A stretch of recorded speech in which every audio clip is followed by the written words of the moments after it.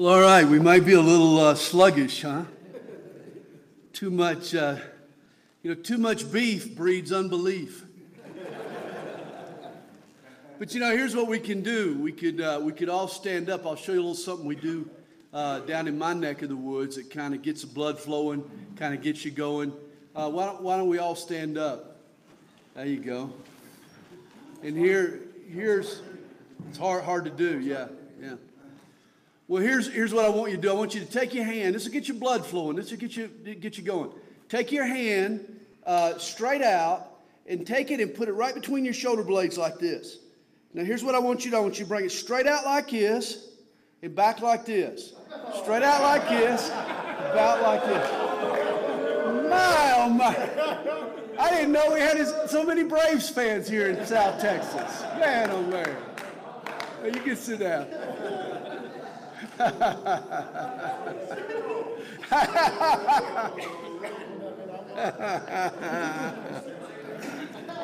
got you. Hey, Juan. We got Juan. Your name's Juan, right? Yes. We got Juan. Juan is a professional mariachi player. Yes. But Juan, stand up, because I've heard you can do this. I heard your friends told me that you can give what I was trying to do, what Gringo was trying to do earlier. You can give the official Mexican mariachi shout. I've heard you can do this. This is what it's going to sound like when Jesus comes back, right here.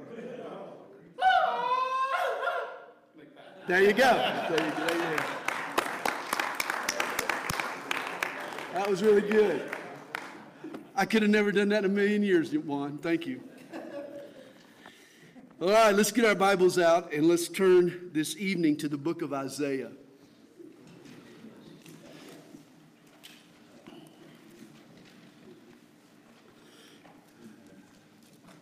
And I'm so excited. I'm so excited about tonight.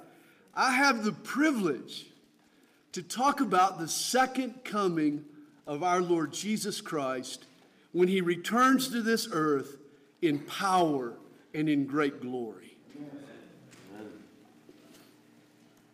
We're in Isaiah chapter 63.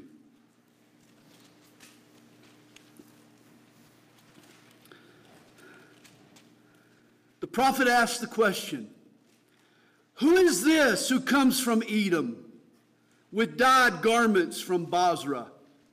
This one who is glorious in his apparel, traveling in the greatness of his strength. I who speak in righteousness, mighty to save. Why is your apparel red and your garments like one who treads in the winepress? I have trodden the winepress alone, and from the peoples no one was with me. For I have trodden them in my anger and trampled them in my fury. Their blood is sprinkled upon my garments, and I have stained all my robes." Father in heaven, thank you for your Son, Jesus. The more we get to know him, the more in awe we become of him. He is mighty in battle. He is mighty in war. He is mighty in righteousness and in justice. And yet he is mighty to save. Lord, speak to our hearts tonight in a very special way. We pray it in Jesus' name. Amen. Though you may or may not have read these verses before, if you're a patriotic American, you have heard a song that was inspired by this message. The music was written by a rowdy band of soldiers at the outset of the Civil War. Originally, the tune was called "John Brown's Body," mocking one of the soldiers. It amounted to a bar tune that was used to rally the war-wearied morale of the Union troops. But one day in November of 1861, a devout abolitionist, her name was Julia Ward Howe, she heard the song played by a military band during a troop review in Washington. The melody stuck in her mind, and that night she awoke from sleep with the lyrics. Stanzas began to twine together as she lay in her bed. She jumped up. She found a pen, and she scrawled the words before she had forgotten them. And what were those words that she wrote? Here they are. Mine eyes have seen the glory of the coming of the Lord. He is trampling out the vintage where the grapes of wrath are stored. He has loosed the faithful lightning of his terrible swift sword. His truth is marching on. And then the chorus, glory, glory, hallelujah. Our God is marching on. Sounds like Isaiah 63 set to music. You and I recognize Julia Ward Howe's lyrics as the battle hymn of the Republic. For Americans, it's one of our favorite hymns. It's played at most patriotic celebrations. Interestingly, it was Winston Churchill's favorite song. The battle hymn was played at the memorial for the 9/11 victims in the week following the terrorist attacks. It's featured at most presidential inaugurations. And the last recorded words of Martin Luther King Jr. the night before his assassination were these, mine eyes have seen the glory of the coming of the Lord. Howe's lyrics have a long and rich history. This picture here in Isaiah 63 of Jesus in the winepress, trampling his enemies, is embedded in American culture. Surely when Julia Ward Howe was awakened that night with these lyrics forming in her head, she had previously been reading, been meditating on Isaiah 63 and on our theme text for the week, Revelation 19. It was the start of the Civil War. The conflict was looming large. Much was at stake. Julia Howe and her husband had been working tirelessly to try to put an end to slavery, but now that war was imminent, she wondered how many men would have to die. Perhaps she turned again to her Bible for comfort. She reflected on the final war, the war that ends all wars. At the Battle of Armageddon, Jesus will come a second time. He'll move swiftly and justly. I'm sure Julia hoped her war would be just but swift. Revelation 19 and Isaiah 63 sees into the future and describes the return of our Lord Jesus Christ. In Revelation 19, heaven opens and Jesus is seen on the back of a horse, a white horse. Understand, this is not a show pony. This is not a racehorse. This is not even a workhorse. This is a war horse. John doesn't see Jesus floating down from heaven on a bank of fluffy cumulus clouds.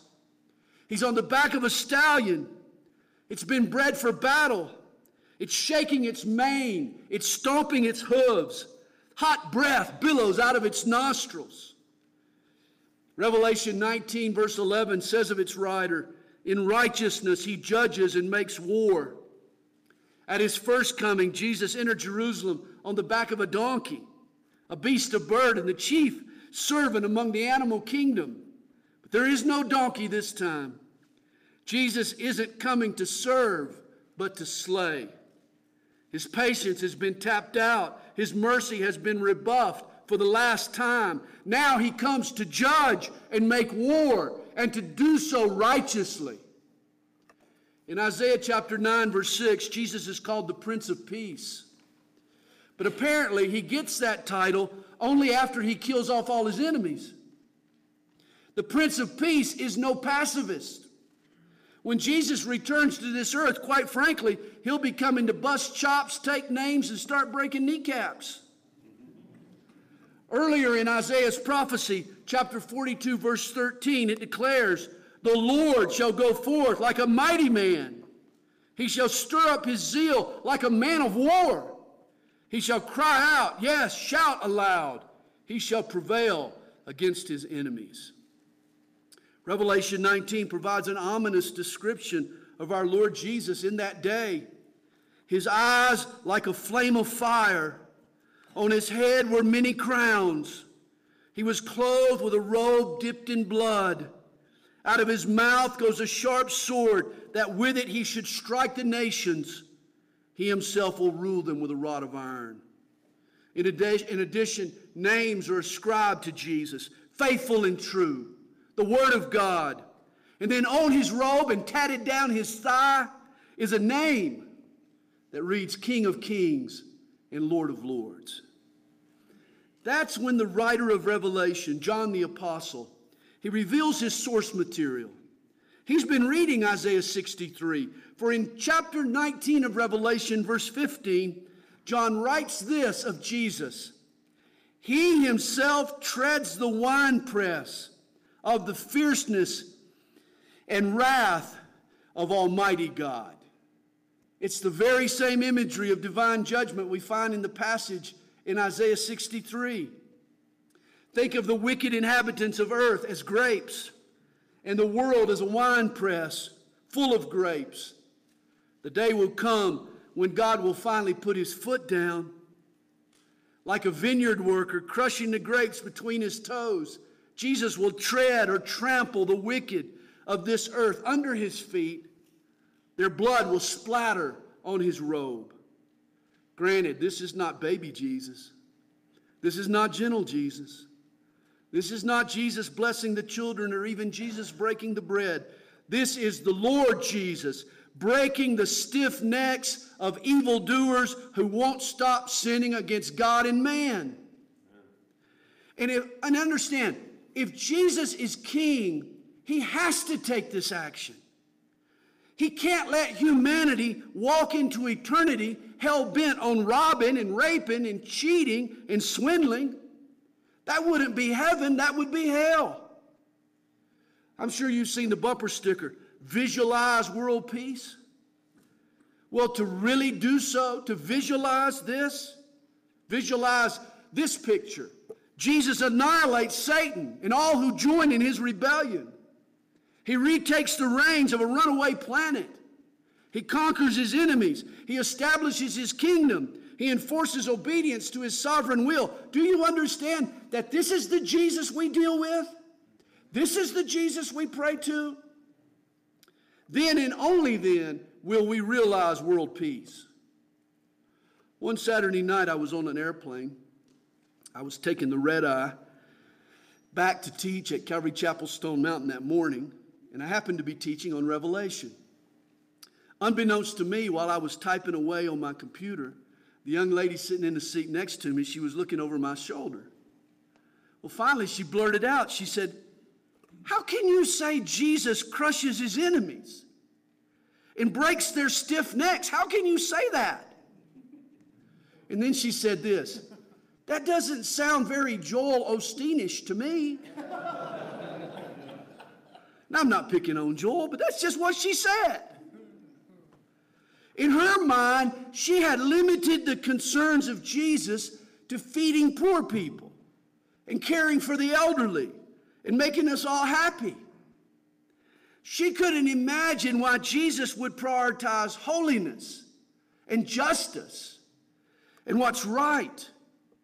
She had pushed obeying Jesus to the back of the bus. And let me tell you how I responded to her. I told this lady that what God will do one day to a rebellious people, he has already done to his only son, Jesus.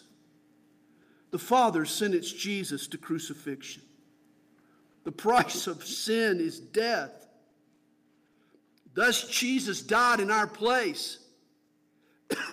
At the cross, he pardoned our sin, and Jesus satisfied God's justice. That means that when Jesus returns, every death will be a senseless suicide. No one has to die. People do so because they reject Jesus and resist his authority. They put themselves under his wrath. And this is what we find here in Isaiah 63, at the second coming of Jesus. Isaiah lived 800 years before John, yet his prophecy gives details that John didn't envision. The Old Testament prophet saw more than the New Testament writers. John saw heaven open, and he saw Jesus coming with his army. Paul in 2 Thessalonians adds that Jesus will destroy the Antichrist with the breath of his mouth and with the brightness of his coming. Both New Testament writers are reporting on the battle, but from the press box. It's Isaiah And it's the other Old Testament prophets who give us a more up-close look. Think of Isaiah. He's the reporter who's embedded with the troops. He's a war correspondent filing reports from the battlefield. And he knows that Jerusalem is in trouble. The Lord has watchmen on the walls. Isaiah knows that the city is surrounded. The prophet Joel identified the center stage of the final battle, the valley of Jehoshaphat. It's right in the heart of Jerusalem. We call it today the Kidron Valley. For Jerusalem's sake, God will not rest. It'll be time to act. Isaiah 62 verse 11 states, "Say to the daughter of Zion, surely your salvation is coming. Behold, his reward is with him, and his work before him." Jesus the Savior is coming to reward the righteous and to repay the wicked. Remember in Matthew chapter 24, Jesus warned the Jews of the last days, when you see the abomination of desolation spoken of by Daniel the prophet standing in the holy place, then let those who are in Judea flee to the mountains. This abomination that causes desolation refers to the antics of the Antichrist. It's his army that attacks Jerusalem and forces the Jews to escape to the mountains of Edom. Edom is the region southeast of Jerusalem. Basra was its capital. The last battle is often called Armageddon, but Har Megiddo, the mountain of Megiddo, is just the staging area. The battle is over Jerusalem, and the Jews are protected, are hidden southeast in Edom. See, the final battle, the Battle of Armageddon as we call it, covers all of the promised land, north to south. The enemy camps in the north. Refugees flee to the south. Jesus returns to the middle, to Jerusalem, the holy city. Our Lord descends onto the Mount of Olives. His feet land on the same spot where they ascended 2,000 years ago. Revelation 14:20 speaks again of his treading the grapes. The winepress was trampled outside the city, and blood came out of the winepress up to the horse's bridle for 1,600 furlongs, or about 200 miles. 200 miles is the length of Israel from north to south, from Megiddo to Basra. John foresees all Israel, each of her pleasant valleys filled with blood. And here in Isaiah 63, the prophet beholds our King Jesus at the end of this battle. The forces of Antichrist have now been annihilated. The Jews who obeyed and fled to the wilderness have now been rescued. The revolt that has raged for ages between a sinful man and a holy God has finally been decided. The coup's been struck down. Jesus Christ has won. And Isaiah says proudly of God's champion, "Look at him. Who is this who comes from Edom with dyed garments from Basra? This one who is glorious in his apparel, traveling in the greatness of his strength." You can hear the pride in the praise in Isaiah's voice. Jesus is the conquering hero, and he looks the part, glorious in his apparel. That's another way of saying of a soldier, he's a credit to his uniform. He's also traveling in the greatness of his strength. I picture Jesus marching boldly. Nothing cocky, mind you. No strutting. But he strides with confidence and strength. He carries himself with class, with honor, and with dignity. And then Isaiah asks Jesus a question. "Why is your apparel red and your garments like one who treads in the winepress?" You see, Jesus is fresh from the battle. He's been stained. He's been to the winepress, and his robe has been stained with a reddish stain. Have you ever spilt a glass of wine or grape juice on a white shirt? I mean, you can forget ever getting it completely out. Expect a permanent stain. That wine is almost like a dye. But there's one substance that stains worse than wine, and that's blood. You know, there are companies today that specialize in cleaning up crime scenes and removing the blood. It's an art. And Jesus has gotten bloody. Isaiah notices the stains on his garments. He's been to the winepress of judgment. He has trampled the bodies of faithless men. And understand, Jesus makes no apologies here. He offers no disclaimers or justifications for his lethal actions. Only modern man is fuzzy about God's judgment. God is clear. Jesus is clear. We're the ones who've excused our sin and denied our sin and renamed our sin and ignored its penalties and have convinced ourselves that God doesn't care, even though he has warned us time and time again that he cares very much. You see, Jesus answers Isaiah, I have trodden the winepress alone, and from the peoples no one was with me. For I have trodden them in my anger and trampled them in my fury. Jesus got angry while he was on earth, remember. He got angry with the Pharisees. He got angry at unbelief.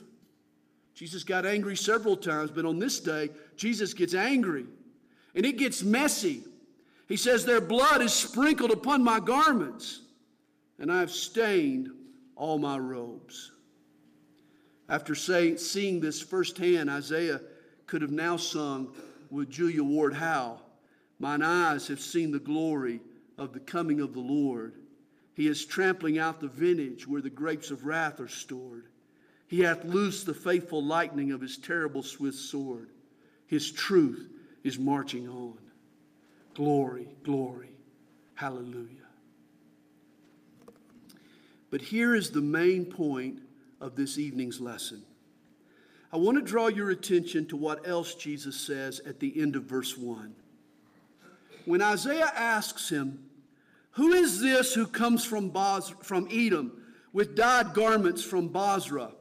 This one who is glorious in his apparel, traveling in the greatness of his strength.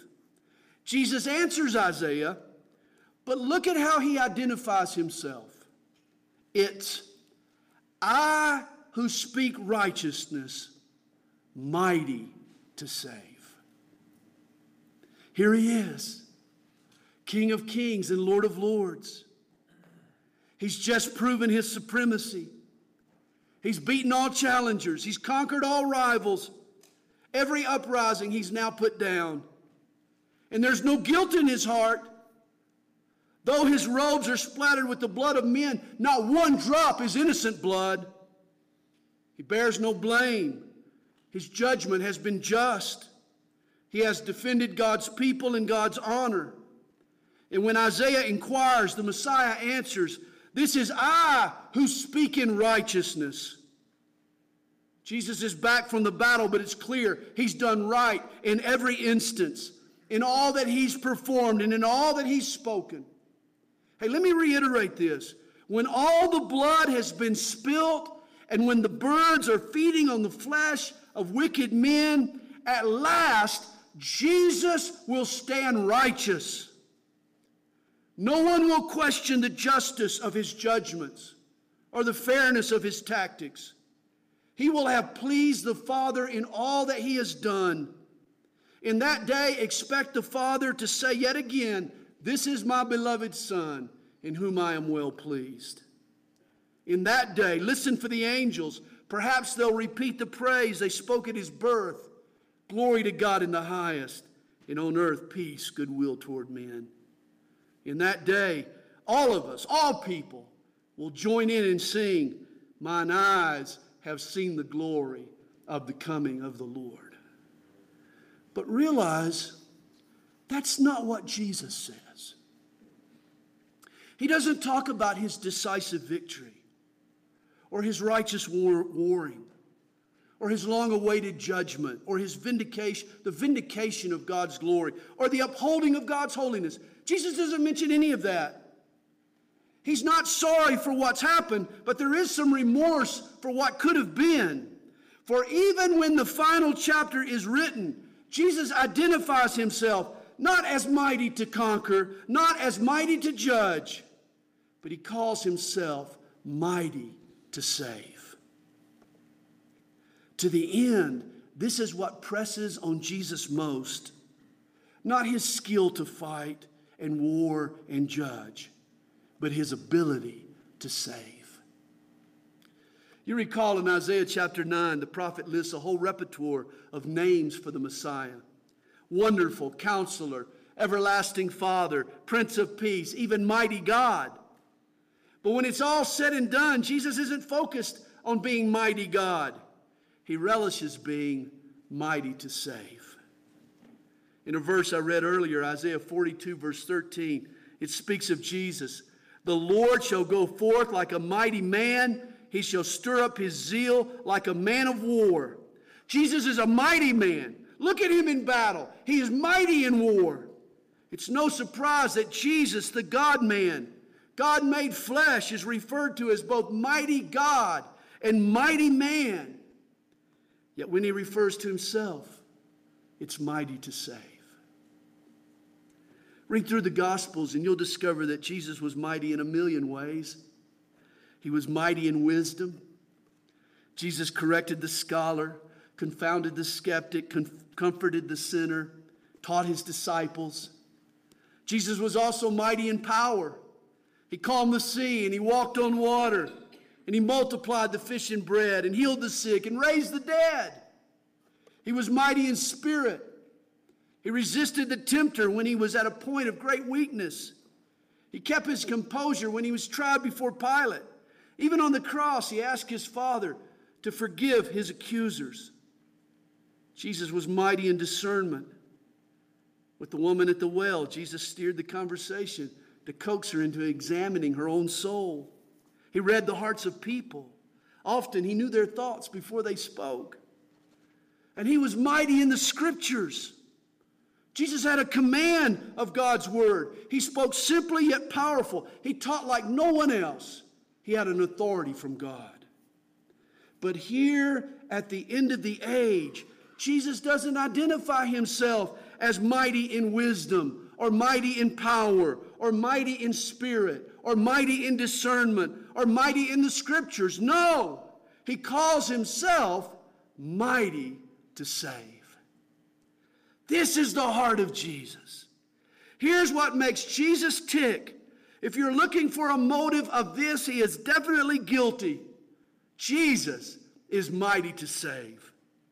He loves saving people. And my friends, he's good at it. In fact, there is no one he can't save. Zacchaeus, that tax collector, the little short guy with a long list of sins, you remember him?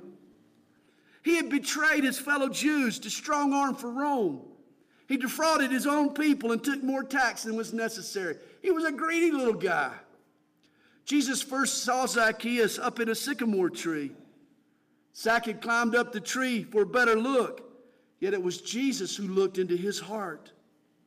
He took an interest in a man who had cut himself off from others, who had burned all his bridges. When Jesus showed up at Zacchaeus' house, people criticized him. He has gone to be a guest with a man who is a sinner. Well, of course he did. Jesus is mighty to save, and who else needs to be saved but sinners? Jesus forgave Zacchaeus, and it felt so good. Zach made restitution so he'd be forgiven by the people he'd defrauded. He fell in love with being forgiven. The visit Jesus paid to Zacchaeus changed his life forever. And in Luke 19, verse 10, Jesus explains his motives in the matter.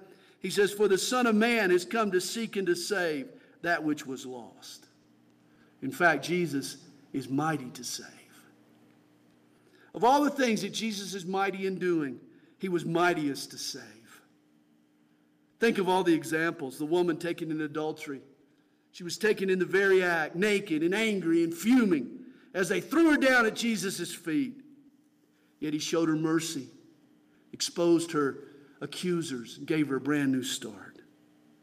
Or the puzzled rabbi Nicodemus. Nick just couldn't figure it out. How could a man be born again? Once you leave your mother's womb, there's no going back. Yet Jesus pointed him to the Holy Spirit and to faith in God's Son. He led him to be saved. And what about the lame man who was lowered through the roof again? Jesus was mighty to save. Not only did Jesus heal his crippled legs, but he forgave his sins, an even greater miracle. And what about Mary Magdalene? Her heart was a hostel for 7 demons. Yet Jesus, mighty to save, evicted them all. And what about Saul of Tarsus?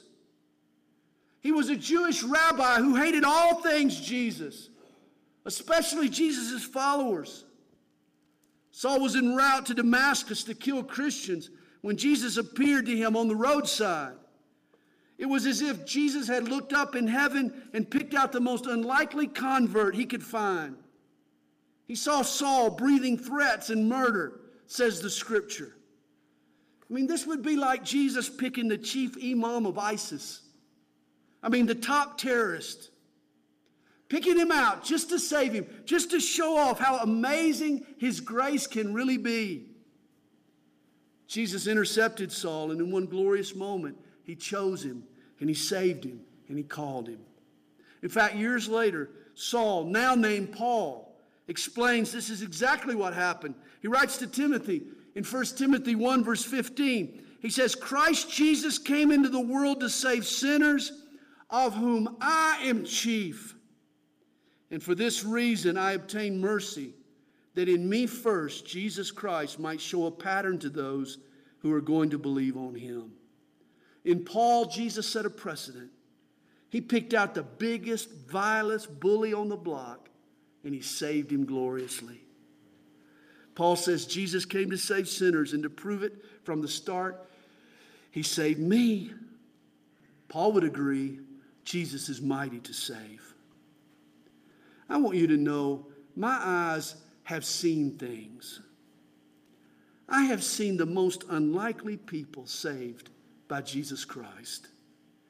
People who've been drugged through the dregs of this world, who had fully embraced the dark side, who had shaken their fists in God's face. Mean people. People addicted and shameful and perverted and greedy and hateful. I've seen people who fit these descriptions and more get saved. I had a secretary for years who was a former Wiccan witch. Jesus saved her. Never think there's anyone who's a hopeless cause, that he or she is beyond the reach of Jesus. They're not. Jesus is mighty to save. Many years ago, my wife and I, we were walking out of a movie theater, and there was a bar next door to the movie theater. And the Lord put it on my heart to witness to the guy who was out front collecting the cover charges. Big old burly guy. Well, when I finally mustered the courage to obey, it took me a while, he had already gone back inside of the bar. I was under so much conviction, I went after him. He had moved from money collector to bartender. I approached him and I asked him if we could talk. And as I began to explain that God had prompted me to come in and to talk to him, this big man suddenly had a tear in his eye. It started rolling down his cheeks. And as I explained the forgiveness of God and the love of Jesus Christ, I'll never forget him asking me, he said, "But what if I murdered someone?" As if he had. I looked him straight in the eye and I said, "There is nothing you've done that Jesus can't forgive. Nothing." And I believe that. With all my heart, I believe that. Jesus is mighty to save. Years ago, I read that Jeffrey Dahmer had become a Christian. Some of you might remember in the 1990s, Dahmer was one of America's most notorious serial killers. He was known as the Milwaukee Cannibal for dismembering his victims and worse. The story goes, once he completed his confession, he asked the detective for a Bible. After reading it and speaking to a chaplain, he gave his life to Jesus. In May 1994, Dahmer was baptized in the prison's whirlpool. A couple of months later, he was shanked by an inmate. Was his conversion sincere? Was it real? Only God knows. But was it possible? Absolutely. Can a man guilty of cannibalism and worse end up next to you in heaven? You bet he can. You might recoil at the thought, But Jesus, my friends, is mighty to save. And for him to save me, I can't resent him saving whoever else he chooses to save. I just know salvation is his specialty. Saving sinners is in his wheelhouse. If a person is truly sincere and genuinely desires to change and trust Jesus with his whole heart, there is nothing Jesus won't forgive. Sometimes when you find a forgiving soul, sometimes it's actually an evidence of weakness. They're just a pushover. They're soft. Oh, they just rather say that I forgive you than really deal with the offense. They just like to drop the issue. They don't want to deal with a legitimate injustice. They lack some moral fortitude. Forgiveness is sort of a pathology for these people. It's their sickness. There are people not strong enough to confront. They capitulate and they explain their cowardice as forgiveness. Believe me, this is not Jesus. He speaks and does what is righteous. There is no weakness in Jesus. Recall, he is glorious in his apparel, traveling in the greatness of his strength. Jesus is never manipulated. He's never trust me, Jesus has no problem with confrontation. One day he's going to trod down sinners in his anger, and he is going to trample sinful people in his fury. There's no need for me to soften these words. It's right before you in your Bible. Just read it. It's what Isaiah says. Jesus is nobody's pushover. When you give him no other choice, when you harden your heart and stubbornly go your own way, Jesus doesn't get queasy. He has a heart to save, but he also has a stomach to judge. Rest assured, Jesus forgives not from any kind of weakness, but from his strength and from his overwhelming love. Jesus is mighty to save. And when he says you're forgiven, trust me, you are forgiven. Here's the good news. On the cross, a price was paid. Willingly, Jesus laid down his life for sinful men. God continues to see in us his image. For some reason, we are still the object of his love. God planned our salvation before time began, and it was Jesus' job to carry it out, and he has done so in earnest. In fact, our text tells us that this is what will characterize Jesus until the end of time, that he is mighty to save. And realize this prowess to save doesn't just mean that Jesus is able to reach low to the slimiest sinner, bottom fish, so to speak. Jesus can save the man in the gutter. But that's not all that this means. To say that Jesus is mighty to save also means that his salvation extends from the guttermost to the uttermost. I love Hebrews 7 verse 25. It tells us Jesus is able to save to the uttermost those who come to God through him. It's not just the extent from which Jesus saves, it's about the extent to which Jesus saves. Realize that when we get to heaven, we're never going to hear anybody make the comment, "Woo, that was close. Man, I got in by the skin of my teeth." No way. Nobody barely gets saved. Jesus is mighty to save. That means the person that he saves is genuinely and eternally and fully and freely and deeply and lavishly and unequivocally saved.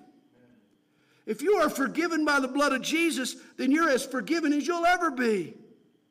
God doesn't assign parole or offer probation. God only passes out complete pardons.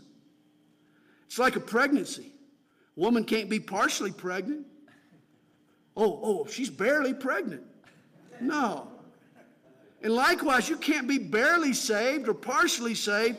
You're either saved or you're not. And if you're saved by Jesus, you are fully saved. Our Lord Jesus is mighty to save. That means he covers all the bases. He's attentive to all the details. Nothing slips through the cracks or escapes his notice. His salvation is comprehensive and guaranteed. For example, Jesus forgives all our sins, past sins, present sins. He even forgives our future sins that we haven't yet committed. Certainly, we need to live in faith and in repentance, but even our future sin has been washed by the blood of Jesus. Jesus paid for it all.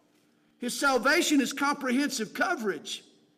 It includes forgiveness and acceptance and peace and restoration and healing and joy and wisdom, the baptism and the power of the Holy Spirit, spiritual gifts, streets of gold, and riches untold. It's all in the policy. You need to go back and read it. If you're not experiencing a full and free salvation, friend, you're living below your privileges. Jesus promises for your victory. Our agent is mighty to save. Recently, a Tokyo woman, she was saved by the combined effort of all of her fellow commuters. Apparently, she's a very skinny lady. She had fallen through the 8-inch gap that's between the train and the platform in the Tokyo subway. It was a Monday in the middle of rush hour traffic. A public announcement went out that a passenger had been trapped. It caused 40 people to muscle up. The train had a suspension that allows it to lean. And so her fellow travelers pushed the 32-ton train away from the platform to allow just enough room for the woman to be rescued. She was pulled to safety. Her salvation was a community effort. But your salvation was not. It was accomplished by one person and one person alone. Notice what Jesus says to Isaiah when he comes up from Basra. I have trodden the winepress alone, and from the peoples no one was with me. The fury he unleashes, the righteous anger he demonstrates is very personal to Jesus. God does take it personal. Jesus takes it personal. No one was with him when he came up from Basra. He did it all by himself. He judged alone. While on earth, Jesus went out of his way to get other people involved in his work. When he healed the sick, he often recruited the help of others. When he raised Lazarus, he had other folks move the stone. When he multiplied the loaves and fish, he used a little boy's lunch. Jesus was always involving others in his exploits, but not here, not at the end of the age, not when he returns. What an irony. The billion cries for justice that have been ringing in God's ears for centuries are finally answered by the one man who is mighty to save. And this brings up a vital point. When you get angry over the injustices that you see, or when you become concerned that evil men are getting their way, that their crimes are going unpunished, certainly employ the system. Take the proper channels. God created government to keep evildoers in check. But once you've done all that the law allows, don't go further and take matters into your own hands. Romans 12, verse 19 tells us, vengeance is mine. I will repay, says the Lord. There is only one person that God has trusted with final judgment, and that is his Son, Jesus Christ. The one who is mighty to save is the only one that God allows to mete out and execute his righteousness and his judgment. There's a big reason that Jesus does this work solo. It's because his work to save was also done all by himself. No one went to the cross with Jesus. Salvation was not a tag team effort. Jesus needed, nor did he ask for anyone else's help. He died alone. He bore our sin all by himself. It wasn't 40 people pushing the bus so you could be saved. Only one brave Savior did all the heavy lifting. There's only one person to whom you're indebted and to whom you should be thankful. And his name is Jesus. He is mighty to save. On an overseas flight, two men were sitting next to each other. There was a Christian and there was a Hindu. They were sitting side by side and they began a conversation. It eventually came around to religion. At one point, the Christian asked him, he said, "Can you give me a single sentence, a one-liner that captures the essence of your faith?" The Hindu man said, "Yes, we are all part of the problem and we are all part of the solution." That's a good summation of Hinduism. Well, the Christian thought for a long time about the man's answer. Finally, he said, "Would you like to hear a one-liner that captures the essence of the Christian faith?" The Hindu man said, "Yes." The Christian replied, "We are all part of the problem, but there is only one man who is the solution, and his name is Jesus." In God's plan for the ages, Jesus does two things all by himself. He hangs on a cross to author our salvation, and he treads out the winepress to bring God's ultimate judgment. Mine eyes have seen the glory of the coming of the Lord. He has trampled out the vintage where the grapes of wrath are stored. But Jesus has a greater glory. He says it himself. And I hope you have ears to hear deep in your soul. For Jesus the Messiah is mighty to save.